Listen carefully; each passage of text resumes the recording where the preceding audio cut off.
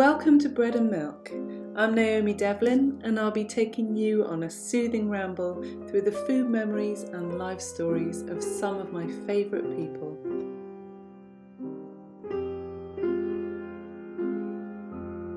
So this week's guest is my good friend Mark Diacono. He is a gardener of all sorts of very interesting and unusual plants, and I first met him, strangely, he taught at River Cottage, but I first met him actually after he'd left River Cottage and I started teaching there, and he was, in my mind, he was a legend, and I was just really pleased that I first had a phone call with him and then we later worked together, but I felt as though I'd known him for years, instantly, and ever since then we've just struggled to get off the phone. So we're both a pair of enthusiastic talkers, let's say, and he since then has gone on to write some of the most amazing, beautiful cookbooks, beautifully written and full of that sense of connection to the food that is grown in his garden, but also a feeling of seasonality. And recently he's got into fermenting, so he wrote a book, Sour, on fermenting, and then his latest book, Herb, is a journey through all the different herbs except for lemon balm, which he absolutely will not bring into the kitchen. You must never mention it in his presence. It can stay in the garden as far as he's concerned, which I love. I like that kind of strength of opinion about things, because why should we like everything? And if you like lemon balm, that's all. That's fine. That's absolutely fine. Just don't tell Mark. Anyway, so we had a conversation. It was interesting because this podcast is about food memories, but actually our conversation really was about his journey into becoming a food writer, and he's in such a good place now. He is such a successful author, and it feels like talking about and understanding that journey, I think is really interesting, because it mirrors a lot of people who may have struggled to find exactly what it is that they want to do, and when you finally find it, God, the relief and the feeling of having won the lottery, and it might not be that you are rolling in money, but essentially it's about that quality of life that you get from doing something that really, really feeds your soul. And writing about food is absolutely what feeds Mark's soul. So yeah, we had a lovely conversation and I hope you enjoy it.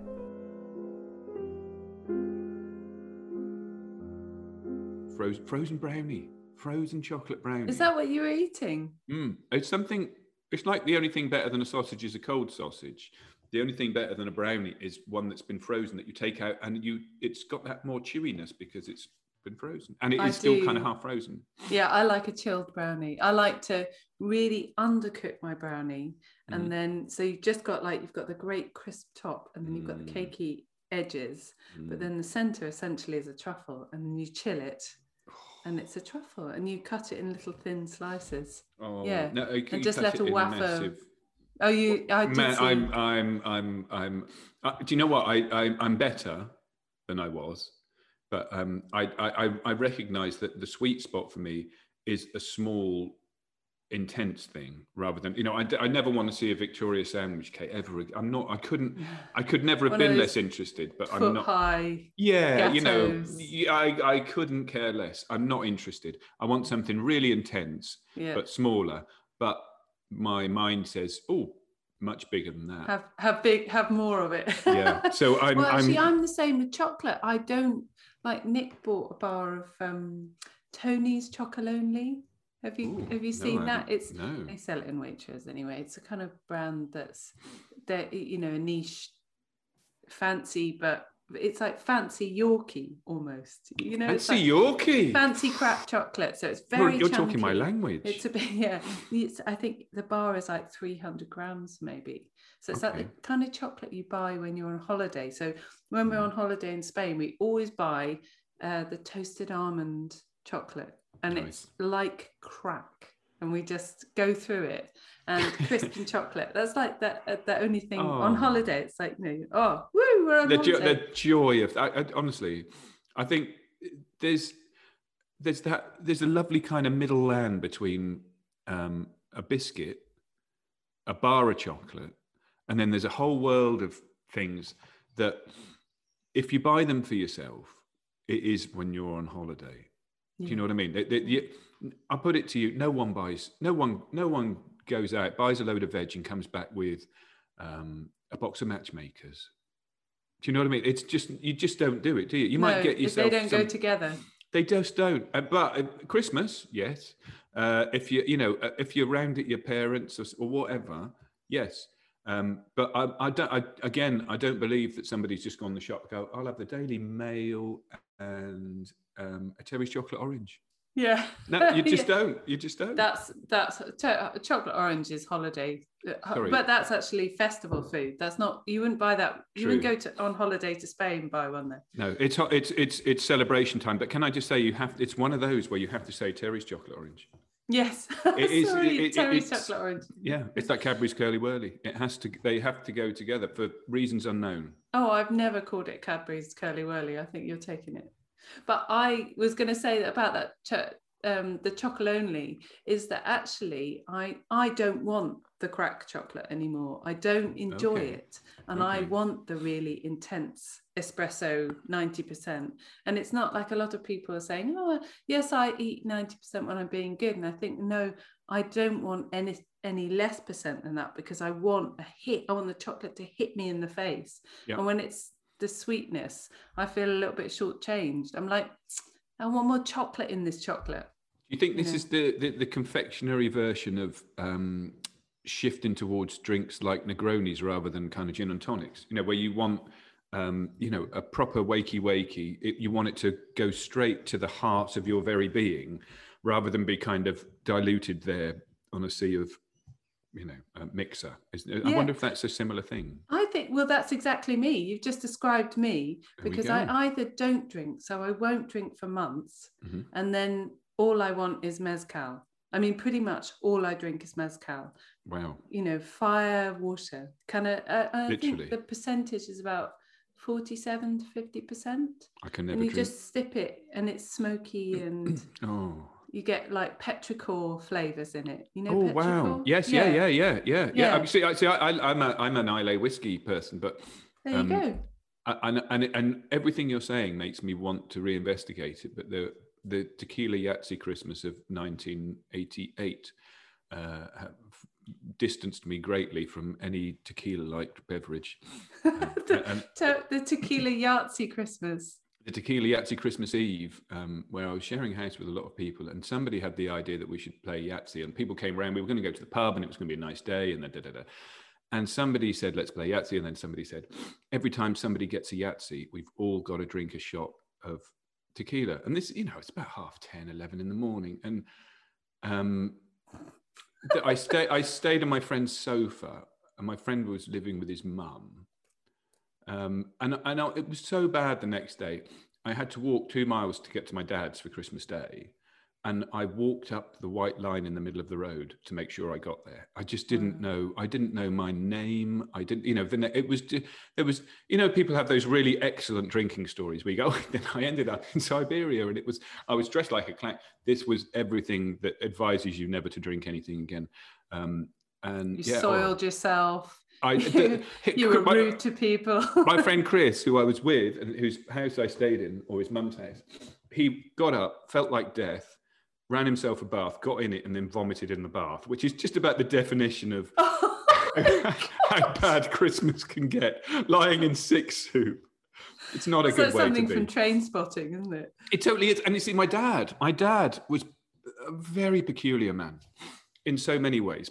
One of the things he liked to do was to, he liked to get everything out of the way.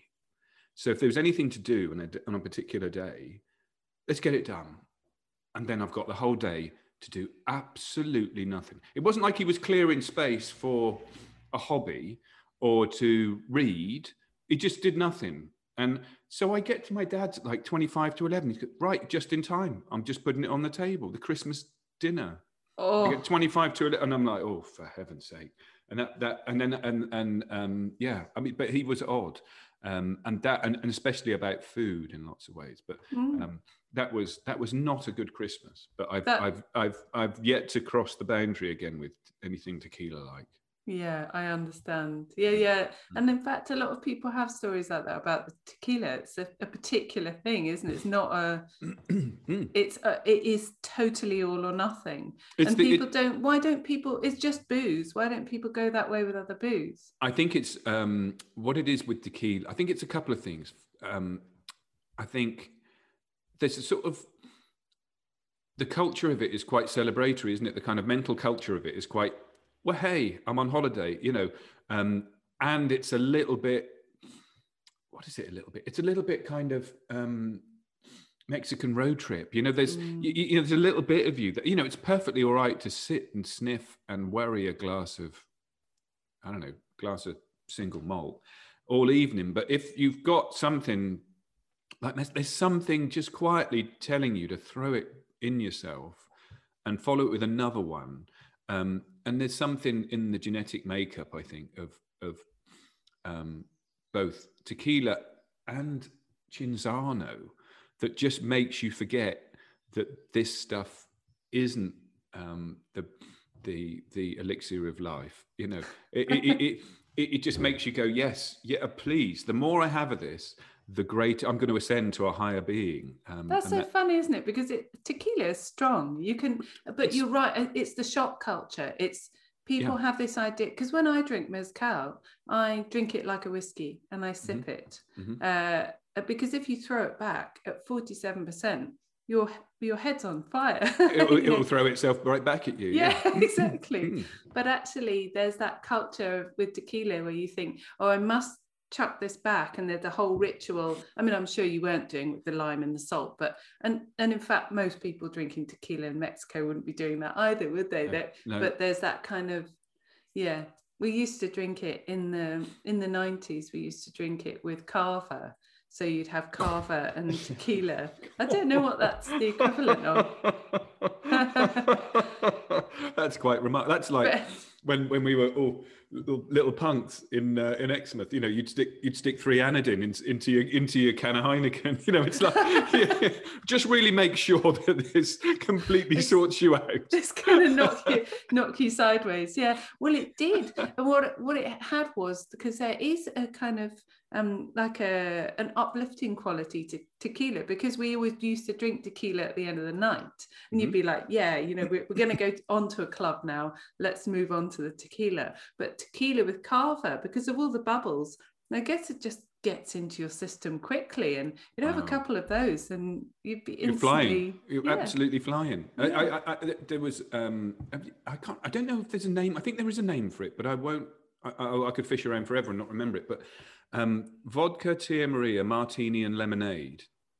Ooh. Yeah. Now the weird thing with that, right? Sounds like cough mixture. Yeah, no, it does. But it smells, and I promise, it's not even like it's close. If I gave you a glass of that, you go, that's cream soda all day long. That's cream soda all day long. That's non-alcoholic. I'm just having a cream soda. It's totally cool. And that does the same thing. One of those, and you can do anything. And it's like throwing a tire over the side of a boat that you then realize is attached to a whole load of other tires, and it drags them all off. So you've suddenly had 5 of these things, and you're either raging or absolutely, as in totally flying, having a wild time, or you're totally depressed and removed of all cheeriness for the rest of your life. It's just a really odd drink. And that was that Christmas, it sounds like. It wasn't the former. It was. It's an odd drink, that one. Again, they have their time and a place, and then you find yourself waking up in a commercial oven somewhere, and not very happy with yourself the next day. So yeah. Have you ever woken up in a commercial oven? I did. I shouldn't tell you this story, but I will. I had a cold, quite a bad cold, and a friend had a party at this grand house in Plymouth. And loads of us went to it, minibuses full. Mm. And it was a fancy dress party. And the very words fancy dress fill me with horror. There's no worse time I can have than fancy dress. And the theme was Irish. I think, what am I going to go as? I'm going to go as Leprechaun or I'll go as Boy George. Oh, God. So I went as Boy George, and I had this bit of a cold, so I went in there, and I'm thinking, why are they giving everyone Guinness in champagne glasses? But hey, there must be 7 of these to a pint, but it was Guinness and champagne. Black velvet. Yeah, and I drank a very great deal of those, and I woke up in the morning in a commercial oven, dressed as Boy George, with half of a jacket potato that I'd thrown up in the night by my mouth. I'm inside an oven. At this point, forgetting I'm dressed as Boy George, walking around this party, people, it's like the bomb had hit town. And that I didn't drink for a very long time after that, because I was seeing things, I had everything going on. Wow. But of course, no one took me seriously because I looked like Boy George. Did you have the full makeup, face the makeup, whole deal, eye the makeup? whole deal, the hair, everything, the I'm whole trying to visualize lot. it now. I'm so glad that we are in a time of, that was a time of no mobile phones. Yeah. It wouldn't have, no, there were moments in my life where I blush very red, even if I'm thinking about it on my own. And some of the things that occurred that evening are exactly that. Oh, you're not going to treat us to them now. I'm going to treat you to none of those. None of those at all. I can understand. Yeah. Some things are best left where they go. Well, after a couple of drinks, everyone can see you as Boy George, but you forget you're dressed as Boy George. So that adds a layer of comedy to everything. Yeah. But no, it wasn't my finest moment.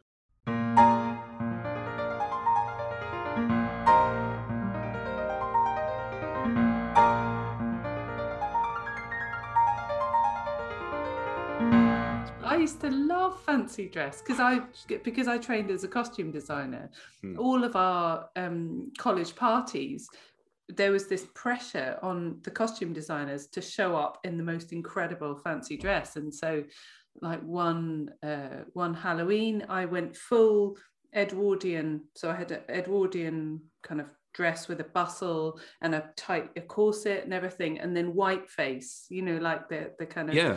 Like the Dia de los Muertos, and then there was a kind of competition. I won the competition, and it was like, after that, where do you go once you've kind of gone that far? Next time, yeah. You can't. There's no putting on a hat and just a couple of guns on your hip, is there? And calling yourself a cat. You've got to go. I didn't know you cost. That's really interesting. That's my first degree. Yeah. Well, my first career was as a costume designer. You're a fascinating woman, Amy. Definitely. Oh. I've always said that. I've known you quite a while now, and I'm always discovering new and fascinating things about you, because it's always like you discover new things about people if you know them a while, but they're not always fascinating. And like, you were the president of Belize. What? I don't believe it. What, you came third in the Yak Wrestling of Dorset in 1974. I would never come third in that competition. What are you talking about? No, I'm just saying. I'm sure that you would. You would have come second. I would have come first. Come on. I'm very try-hard. So I wanted to go back to your dad. You said your dad was a very odd man. Yes. And I remember you telling me about some of the weird things that you ate as a young man, as a youth.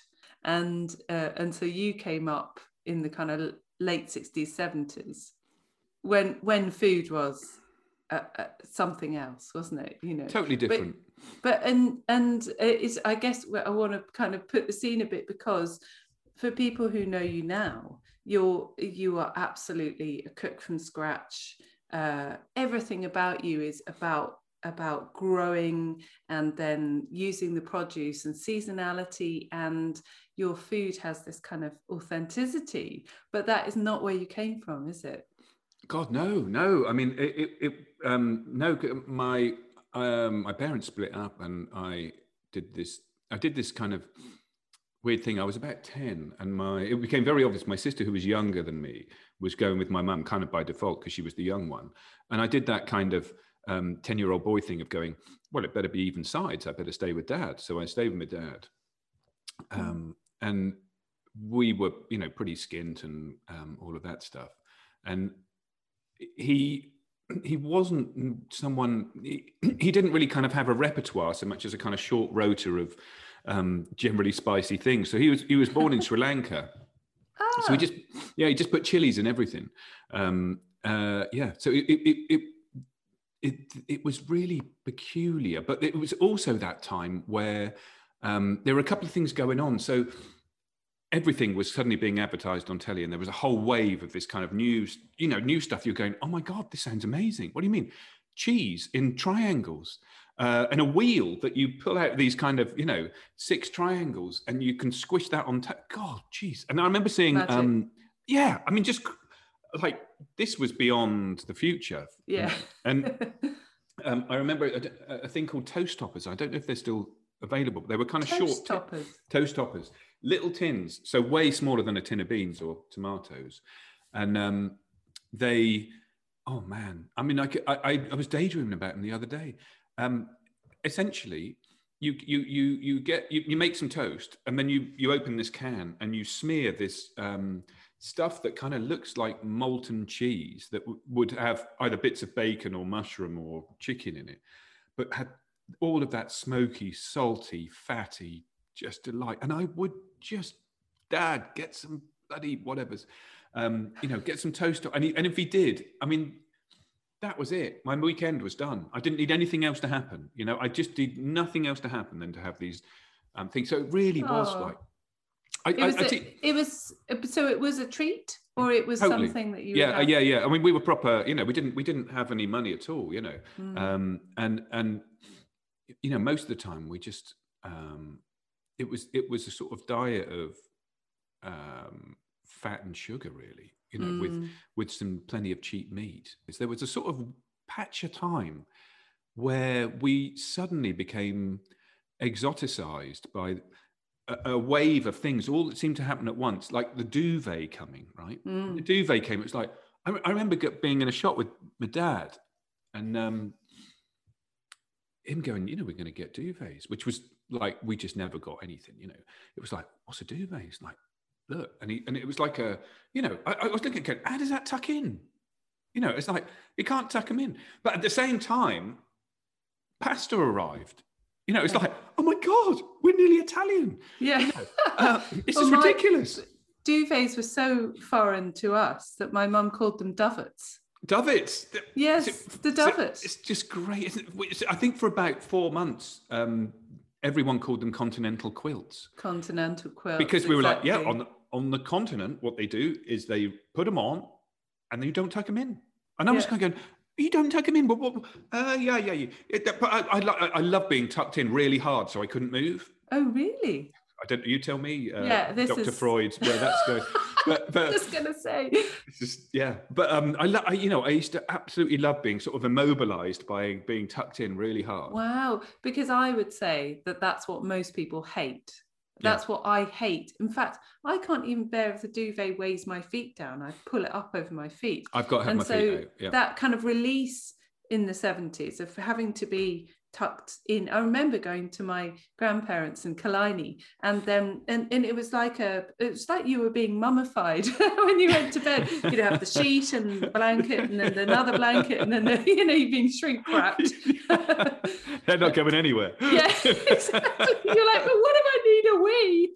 Yeah, hard luck. So then you get in the bed. Yeah, then you get told off for that. Yeah, but I couldn't move. I couldn't have gone to the loo if I wanted. So the dovet was such a release. Well, I remember the first night of having one.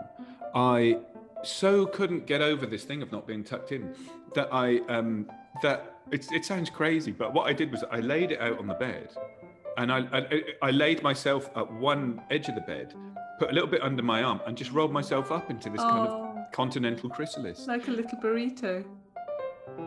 Where was it? Where you grew up? In Exmouth, so it was Exmouth, but you've not actually gone that far in terms of geography, but you've gone a long way.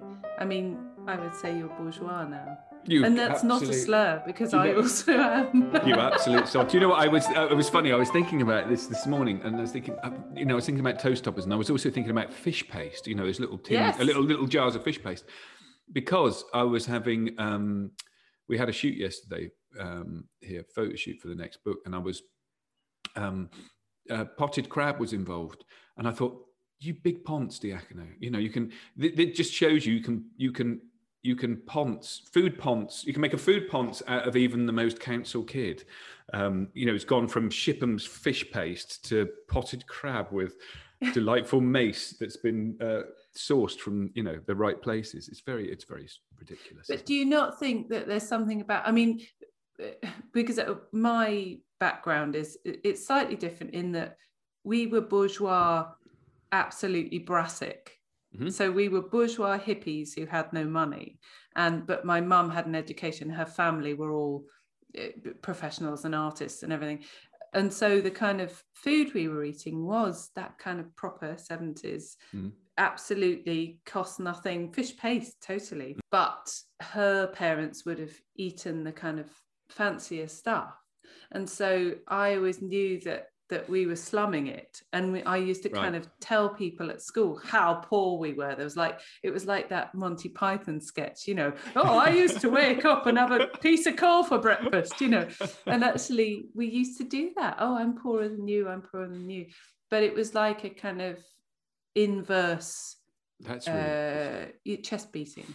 Do you think that you appreciate stuff in a different way because you didn't have it all when you were a kid, and it's like when you find that stuff when you get older, you're like, wow, this potted crab it's not fish paste. It's not like, oh, I should be making do with fish paste. Yeah, potted crab is the thing. It's not just fancy, it's delicious and beautiful, and it's made with precious and simple ingredients.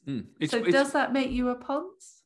Well, you know what? I think it's funny because when I was a kid, I tell you what's funny. Like if you kind of live a fairly skint existence and you're in a city, you rub that might be a bit more hardcore, but you rub up against all these things to aspire to, don't you? Rub up against all of these kind of other cultures, other degrees of wealth, all this stuff. Living in small town West Country. In the council house, all of that stuff. That's just life, So there was never any sense of aspiration or that you should get out of this. Was a thing to get out of, and to the point that I remember when we got duvets, I remember lying in bed thinking, does this make us posh? It's kind of tempting to see the sort of classic or see it in that classic arc of, I then went to university. And no one in our family had, and then now I write books, and I live in a house that's not a council house, so there's this kind of progression out of what, and I don't really see it like that. I see my job is to live a happy life, and the trouble for me is that I'm quite a complicated soul, so it's taken me a long time to get to understand myself enough and to find my place in the world enough to now be really, like, my default is really happy, you know what I mean? Really content, in a way that it was very much restless and feeling out of whack with everything, deeply unemployable. The message to me was I was not right, I wasn't good, and all of this stuff. So there have been sort of various sort of awakening moments in my life. And the good thing about that is that I appreciate everything, I appreciate, as in, by that, I mean the really simple things.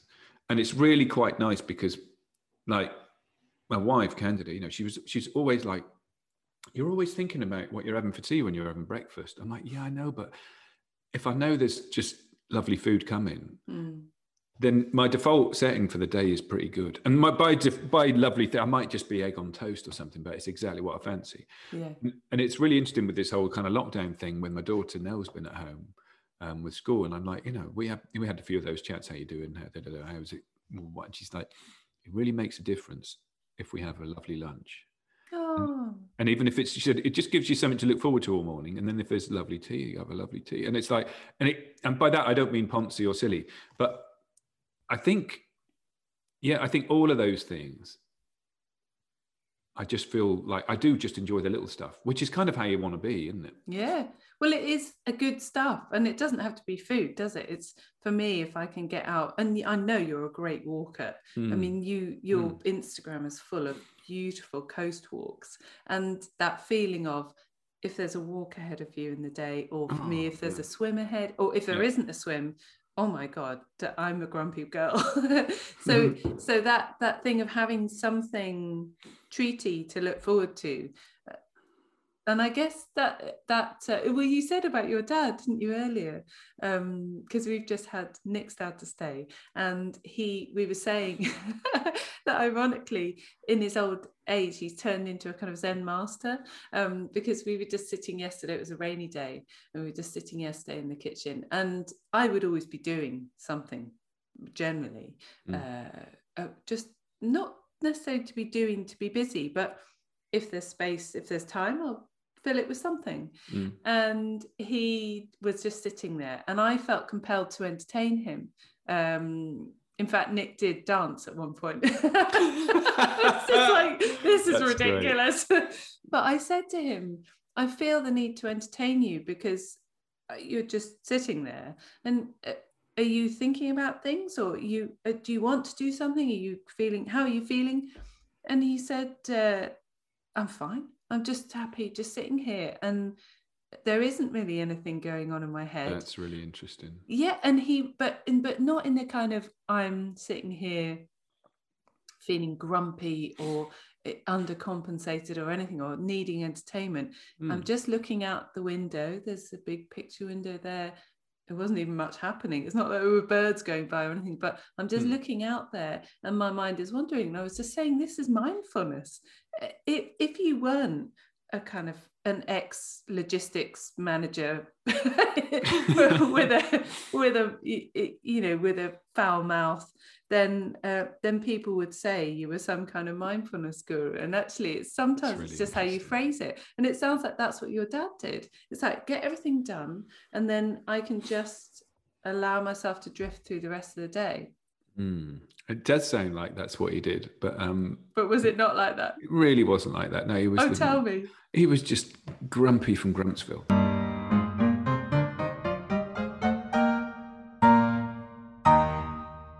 I can see that his life was kind of shaped by a series of disappointments that sort of are relatively minor, but if you are living in a world and a time where and a place and a culture where your job is to get a job, and then your job is to stay in that job, and that's the limit of your your expectations of life, then it doesn't take a whole lot to kind of demolish the pleasures that go with that, so it was interesting, and he died 20 years ago, but his sister died about, I don't know, 7-8 years ago.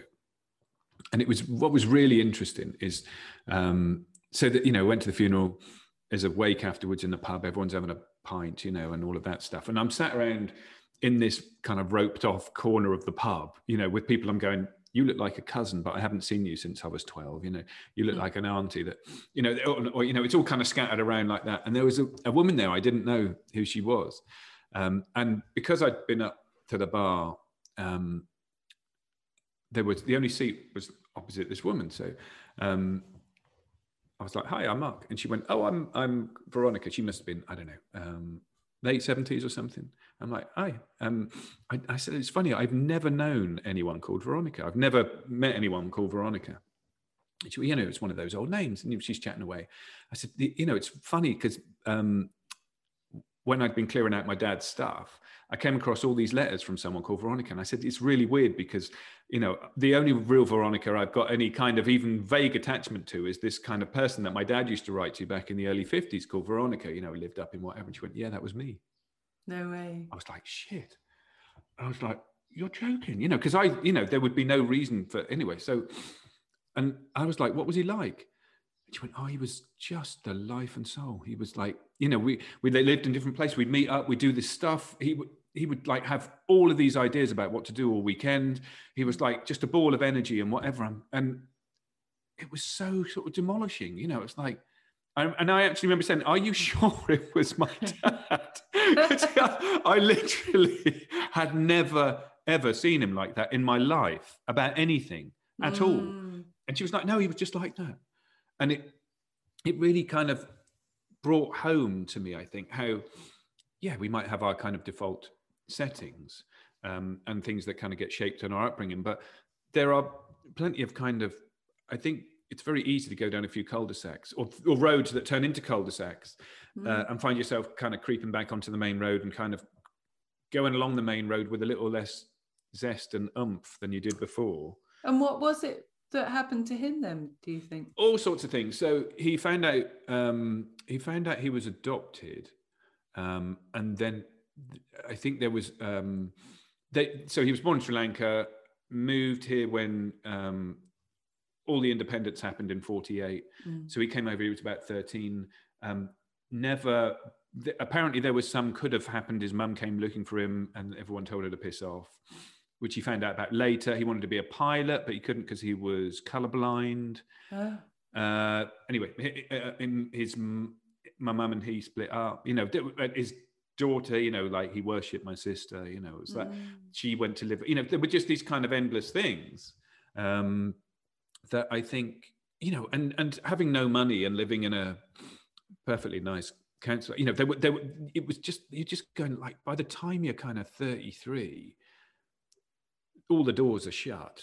You carry on doing what you're doing, and that's about it. A very different time of life. Different, you were old when you were 40 then. Yeah.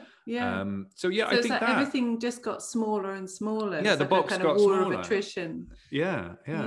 And unfortunately, I found myself in that box with him. So we had because it's unusual though, isn't it? It's unusual just to be a father and son together, but it is also unusual for one of the children to choose the father and another child to choose the mother. So that's a super unusual situation to find yourself in. It was literally especially if you weren't absolutely fond of each other. Oh Christ, no. I mean, it was honestly, I tell you what, I remember it quite clearly of just going, well, I'll stay with dad if Rachel's going with mum. Just out of like, literally, that's what we did in football. It's like, you got to have even sides. And that wasn't like taken against my mum or anything. But it was also down to a whole load of other kind of random thoughts, like there were 3 Tip Tops in the freezer. Like, they're mine. When the ice cream van comes around, if we get a family block, it's only 2 of us we got to share it with. This is magic. We don't have to watch girls' telly. Okay. We could just watch war films. It's going to be ace. Yeah. But it wasn't.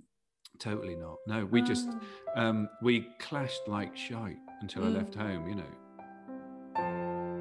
You appreciate things much more for not having stuff, and it's like the food tastes better when you've been cold, doesn't it? Or when if you've had to work your bollocks off, then having a holiday feels amazing. If you can go on holiday all the time, you don't appreciate it. So something about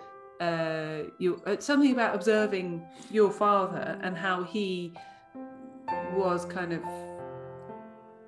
like he had hopes that were never realized and then just kind of bumbled along, and actually for you to feel like, wow, the things that I love to do I'm able to do, the things I love to eat, I've got a nice lunch coming up, that those feel like, looking back now, I have actually really made it. And so yes, I completely see that. I remember when I first met you, and but when we first talked together, and we had a joke, which I wasn't sure whether it was a joke at the time, but you had recently received some awards, and of which now I think you're highly decorated, and maybe you kind of believe it. But at that point, you dropped every maybe few minutes into the conversation. Absolutely.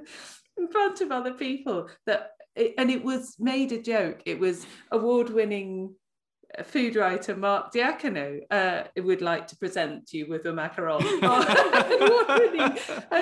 And I thought, is he making a joke of this? And then we had a really interesting conversation about feeling like a fraud. And I was like, how can you feel like a fraud? You're an amazing, you look at this place that you've built, look at this garden, look at this beautiful food, look at, look at all this. And you were like, no, in here, there's this feeling like someone might somehow notice that this is all just emperor's clothes, which obviously it wasn't. But I think, and it's not just you that feels like that. A lot of people feel like that, especially in this industry of where we're kind of almost self-made, I guess. It's not like anyone took us aside at university and said, now you will be a food writer and this is how to do it. You make your own little path to where you're going, and you have to, because it's entirely an expression of you and what you do, to believe in it is quite a leap, isn't it? It's really interesting that, as you say, it's kind of, you create the space, and I think as soon as you end up doing something creative, or that's in some way an expression of yourself, it's I think most people will have some elements of am I who cares what I think about apple crumble, all of these things, what's the point? And I totally have that, and I totally feel like, because we can't do everything, I'm very good at certain things, and I find that quite hard to say, and it's only because I'm able to go, well, I've written however many books it is, so I can't be shit at it. But I still have all those conversations, and there's still the jury will sit on my shoulder about everything, and I'm trying to write another book that's not food related at all. And I feel it in massive spades, this, who wants to read this? What's the point of that? Why am I writing this? Why am I even, this is just, entirely self-indulgent, yada, yada, yada. And I think I've come to the conclusion that a lot of that is actually really, if you have that, it's very likely that you're at least entering a place where what you're doing is personal and kind of, has some weight and kind of intention behind it. And I think that's quite important. And if you feel absolutely confident and magic about all of it, then that's great. But if you don't, that's not necessarily a bad thing, And I've seen so many people who have it in some form who are utterly amazing at their thing, that I think it's just the nature of being alive. Well, it's not actually, because some people are too satisfied with what they do, and then there's no rigor in their work, and they just put out the very first thing, and there it is. And that means that then they're not self-editing. And there's a level, it's a spectrum, isn't it? If you're self-editing so hard that you don't do anything, then that's too much. But there's a sweet spot in the middle where you're aware that you're only as good as your last book or your last performance or your last whatever, and that each time you need to be present. We used to do, when I was at the commune, we used to do workshops. That was how the commune made its money. And so we had people coming in, and we had this one performance artist called Jonathan Kay, who was just amazing. He was an amazing performer, but he used to run these workshops which were about, you didn't necessarily have to be a performer to go to them.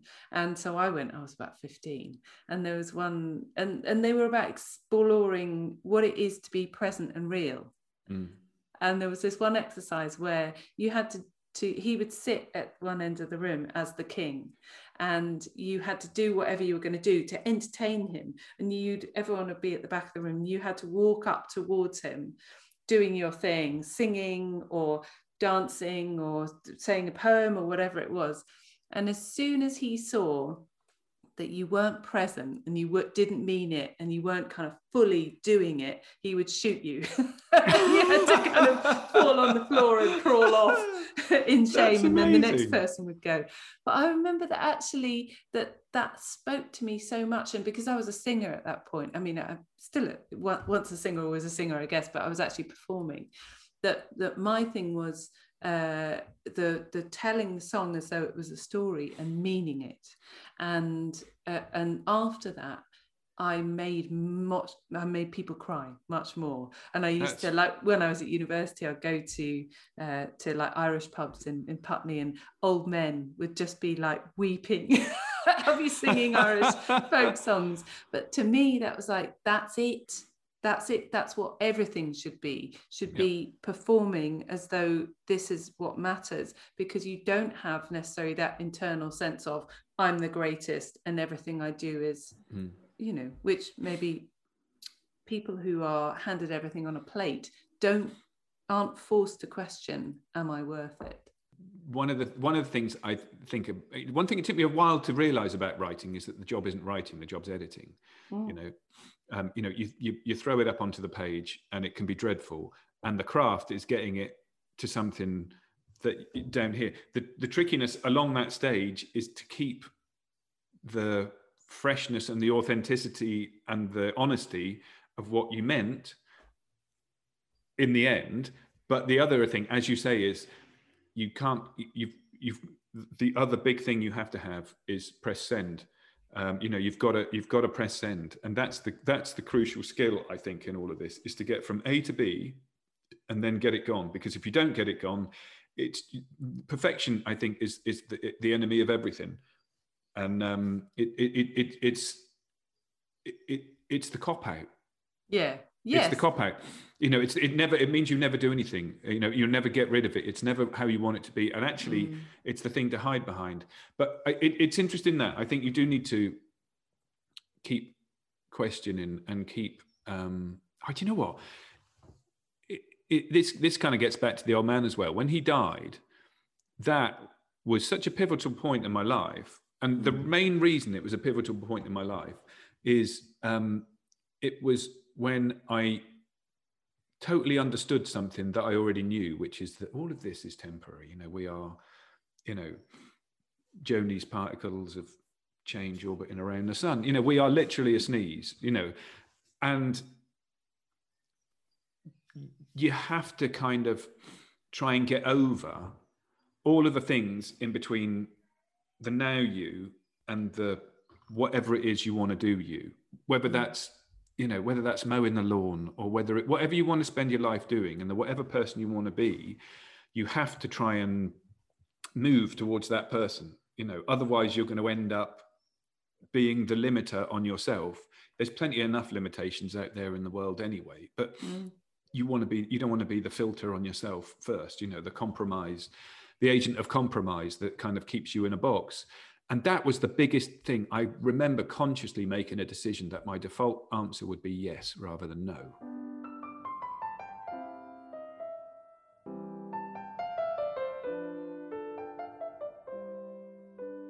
I'll tell you what, when I started doing courses at River Cottage, about 2 weeks before I was going to do the first course I'd ever done, I was quite nervous because I remember being at university and not being able to stand up in front of the class and read anything or whatever. And I was doing something on the same day. Sarah Raven was doing something there, and we chatted a bit. And I said, how do you do it so easily? And she said, all you got to do to start off is just be a little bit of yourself, but be that little bit 100%. You don't have to be the whole you. You can just play this little bit, and as soon as you do that and I thought, I'll give that a go, and I did, and it kind of worked. And then you get used to not playing that role, but opening that part of yourself. And the more you do that, the more it becomes a habit, and the more you realize that you don't have to be there. You can be the center person that you are, and it becomes much, much, much, much, much more easy, to the point where I would say that was the place that I kind of, apart from being utterly alone and writing, I absolutely love doing that kind of thing, fronting things at shows and doing all that kind of stuff. Absolutely love it, running courses, all that kind of thing, from being absolutely petrified of it.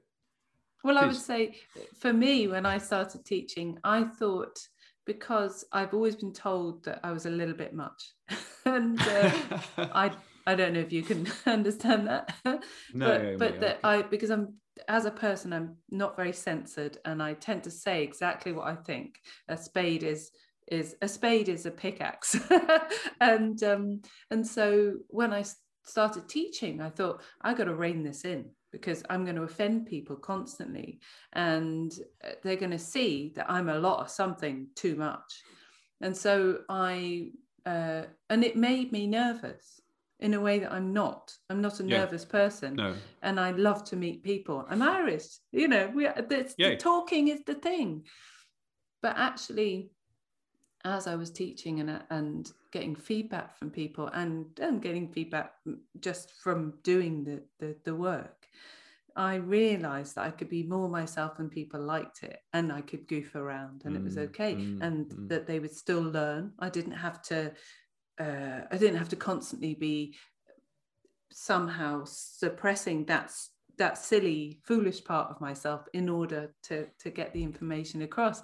And so I would say now I'm very much myself, and that I think that being yourself and doing the thing you love is actually that authentic expression is what people really like. And that's the same with you, that you're very much just yourself when you're teaching or when you're presenting, and you goof about and you tell silly stories, and that's why people enjoy it. They don't want some kind of slick pre-packaged thing because it doesn't feel nice. It's interesting that you have that thing about having to kind of be someone else or another version of you, and that you realize actually it's the you that is the thing that works, and it is, I've done things with you before, and you totally, even when people are doing things, you don't have to do a whole lot to kind of regain everybody in your company very easily and very quickly. It's like, and it's partly, I think you've got a way of speaking and a tone and a kind of just a way of being that makes that you don't have to go, hey, everyone, you just speak, and it's kind of, but I do think also the way you do it. And the room falls silent. The room falls silent. It's Naomi, don't, shh. It was realizing I was all right at something, I think. Yeah. Once it's quite a nice message, isn't it? I think, we're all kind of, I think confidence and momentum is a massive thing in life, and if you do it once and it's good and people like it and you did it all right, the next time becomes easier. And then you kind of think, as you were saying, it's like, okay, I can have all the jewelry on my shoulder, but actually the evidence here is that people are having a nice time. The feedback's good. There are people having a good time. I'm having a good time. It feels like I shouldn't be getting paid because, you're supposed to suffer, aren't you, to get paid? Yeah. And also maybe I could just believe it. Totally. Rather than having to think, oh, something's wrong. Something's gonna happen, which is bad, that I've not prepared myself for. Or, maybe people are hating it, but they're pretending to like it. Or all of that can just be let go. Well, I always, for a long time had that feeling, much less now, still there, but I still had that sense of there being elastic between the now me and the old me, and that I would get snapped back into a life I was unhappy in. That's kind of gone for the most part, which is great, but there's definitely that sense of that. I kind of work very hard at what I do, so it's quite a funny mix. I think it's quite like being kind of like a jazz musician, where you plan it all out and it like the back of your hand, and then you relax and play what you like. So or even that you make it look like it's completely effortless. And exactly. I mean, because jazz musicians, they're like, the rhythms are so complicated, and they're they're not half stoned playing. They're actually they're like the same as concert musicians. They're playing in a way that is incredibly technical, and yet it feels like smoking in a jazz lounge. I've just picked a few notes out. Exactly. This sounds just nice, threw them it? together. Yeah. But that's what your writing feels like. Yeah. So when you published Herb, I read out a few of the kind of intros, because when I read the book, what I loved the most about it was the little stories, those little intros, and that those little stories have such a kind of, there's something about your word choice, and it's really hard to describe good writing, isn't it? But you know it when you read it. And your word choices, what I love about them is that you avoid cliches, or you consciously use them. You know, like you might use a phrase that you'd be like, oh yeah, that phrase means such and such. But generally, you put words together in a way that feels familiar and yet exciting. And so that's what I love about the stories, is you think, what, that's, I always read them and think that's such an excellent choice of adjective or whatever it is. This is an abstract way to describe it, and what I'll probably do is I'll probably bookend the podcast with a little reading of one of your descriptions, just because they are that, and that's why I'm excited that if you're writing a book of stories or something that isn't a cookbook, because you're not just a cook. You're not just a cook who writes down the recipes. You're someone who has a story to tell about food. Well, that's very lovely of you. Thank you. Because that's, it's funny, isn't it? Because you know, well, I've been lucky enough to kind of work with and meet a lot of people who are kind of writers and teachers and food people. And the ones I admire are the ones who I just want to pick up the book and read it. You know, Diana Henry. Yeah, oh, totally. I mean, you know, How to Eat a Peach. I took that book to bed. Same here. I can't. There's part of it I can't read because, or can't use very well because I dropped it in the bath, because I tend to read in the bath. And the day it came, I just read it from front to back. You know, and I'm a terrible reader. You know, I get distracted and my brain goes off on other things. You know, it makes me think of other stuff. But I absolutely loved that book. I loved Nikki Segner. You know, she yes. You know, and I remember the first time I won Food Book of the Year. Here it is. Here it is. I met Nikki and I said to her, I totally love you know, it sounds, you know, Food Thesaurus sounds like you've written it on Mauritius with your feet dangling off a jetty in warm water with a mojito. And she said it was 8 years of hell. You know, really? Yeah, she said it was 8 years of hell. She said, I wrote it like this. The publisher wanted to move it around like this. We ended up editing like that. But still, she's kept, you know, the craft and the joy in it and the little turns of phrases that one of those people who I read her and I'm kind of delighted and furious, you know, because I'm like, oh no, how can I get to be this, you know, how can I get to write as well as this person? And I have it with her, I have it with Diana, I have it with other people. I think there are lots of people who are really, really underappreciated. I think the elegance of Nigella's writing is often underappreciated when she's appreciated for many other things, you know. Well, she was a journalist. I mean, a journalist first and foremost, not some kind of, you know, screen. I mean, I love her, but I feel actually in latter years, the campness of her TV shows really belies where she came from, and I'm frustrated for her.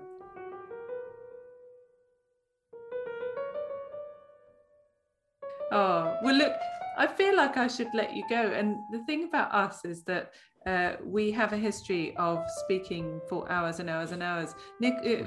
Mark will call me up and say, I just have to ask you this one thing. 2 hours later. 2 hours later, we're like, and anyway, did you know about the whatever? Have you been, what are you doing? Yeah, it would, honestly. We're a pair of ramblers, aren't we? Never knowingly undertalk. No, definitely not. But and I could talk to you forever, because I just think you have so many interesting things to say, but also you're such a warm and lovely person, and it comes through in everything you do. And you have a real passion for what you do, and that's such an overused word, but that enthusiasm might be a better word. You're like a spaniel for everything that you're into. Oh, now I've discovered this thing. Yeah, which is great, that's what you want, isn't it? Because that's how you communicate it to other people, because we need to be kind of dragged along with you to see what it is that you see in the thing that you're now excited about. And that's the wonder of your books, is that you're into fermentation, and your sour book is just 100%. Look at all these different things that you can make with fermentation, and then herbs. And it's not like you've suddenly discovered those things, but you're turning your spotlight on them. And you spent years and years and years loving herbs and learning how you like to use them. And now you're just condensing into a book. I'm aware it's not an overnight thing, but the feeling of the book is of someone who is just overflowing with love for whatever that particular thing is. So I'm super excited to see what your next thing is. No, you're very lovely. Thank you. Oh. Can I recommend the one thing that will make everyone like that? Have a lot of crap jobs. Yes.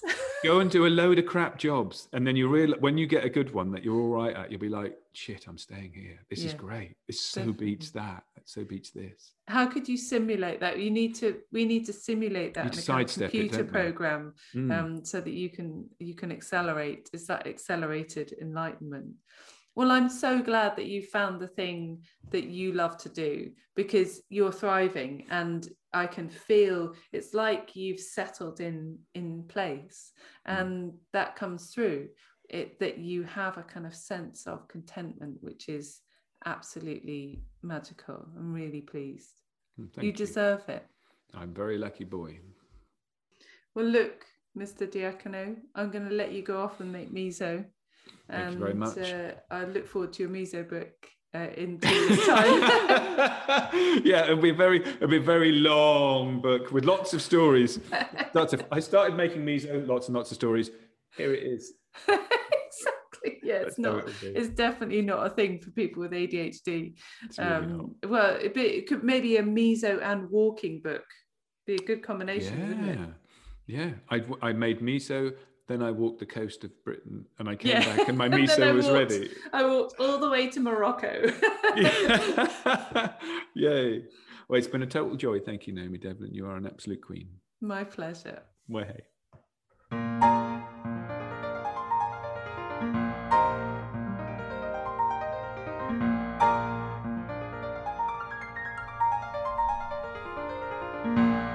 So I thought, as me and Mark talked about Diana Henry and Nikki Segnet and food writing, that I would just read a little bit out, because I absolutely love Diana Henry's writing as well as Mark's.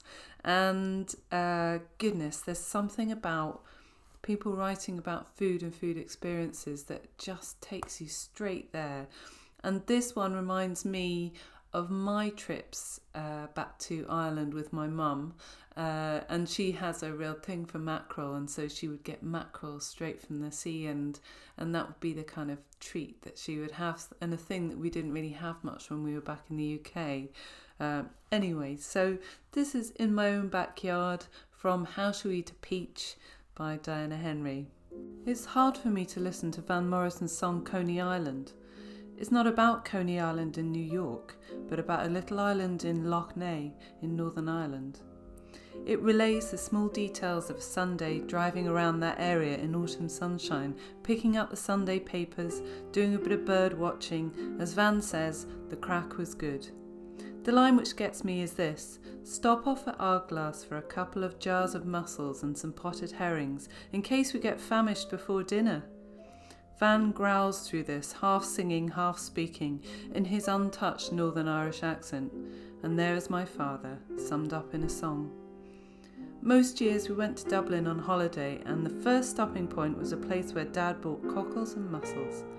He ate them in the car from little paper cartons. The shellfish stop indicated that we were really on our holidays, that we were going to the magical south of Ireland, and that Dad was happy. Food marked this holiday excitement, but also joy taken in life. Here, try it, he would often command, holding out a forkful of some new flavour and texture, willing us to be more adventurous. My dad is only 78, not old, but I know that one day I will listen to Coney Island and that it will be unbearable.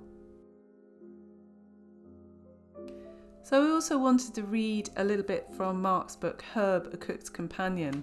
And it's about Mark walking on the on the Devon coast where he lives and loves to walk. At least I assume it's the Devon coast because he describes it as going up and down like an ECG, and that essentially is exactly where Mark lives. It's just honestly, you're going up or down, and either your calves are aching or your thighs are aching, and a walk is really a serious walk. And so eating something at the end of that walk feels like the absolute joyful experience because you've used your body so much. And then to have it with the kind of oregano that you smelled on the way from the walk, that really sings to me of food that takes you to a place, takes you back to that walk that you've just been on. So this is steak and chimichurri.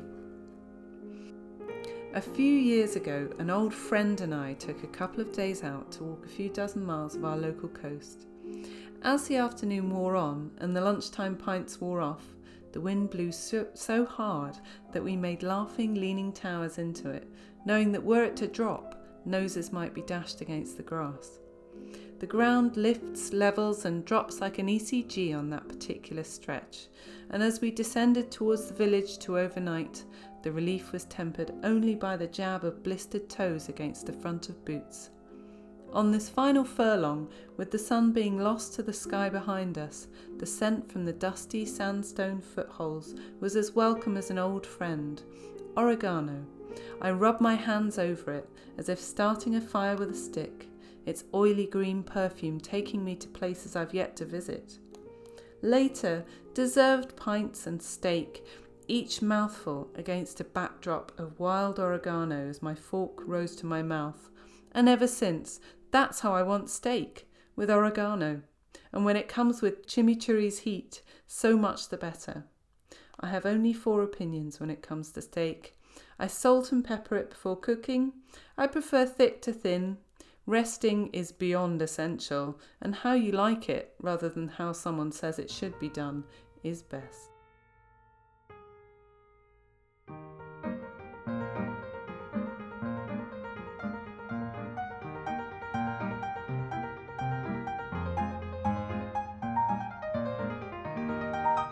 So that's Mark Diacono, and I realised I forgot to say in the intro that Mark was about to do a miso workshop, and that's why I was gently ribbing him about next year, expecting his miso book to come out. And he very rightly pointed out that you have to put several years into actually learning and becoming an expert on miso. So we'll expect that in about 10 years' time, Mark's book on miso and walking will be out, and I very much look forward to that. You can find links to Mark's website and Instagram account on the show notes, and he is Mark Diacono on Instagram, so go and check him out. And hopefully at some point in the not too distant future we'll get back to running workshops, and you never know, we might even run a little fermentation one at some point, and that would be lovely because he is genuinely a pleasure to hang out with. I urge you to check him out. All right, I'll see you next week.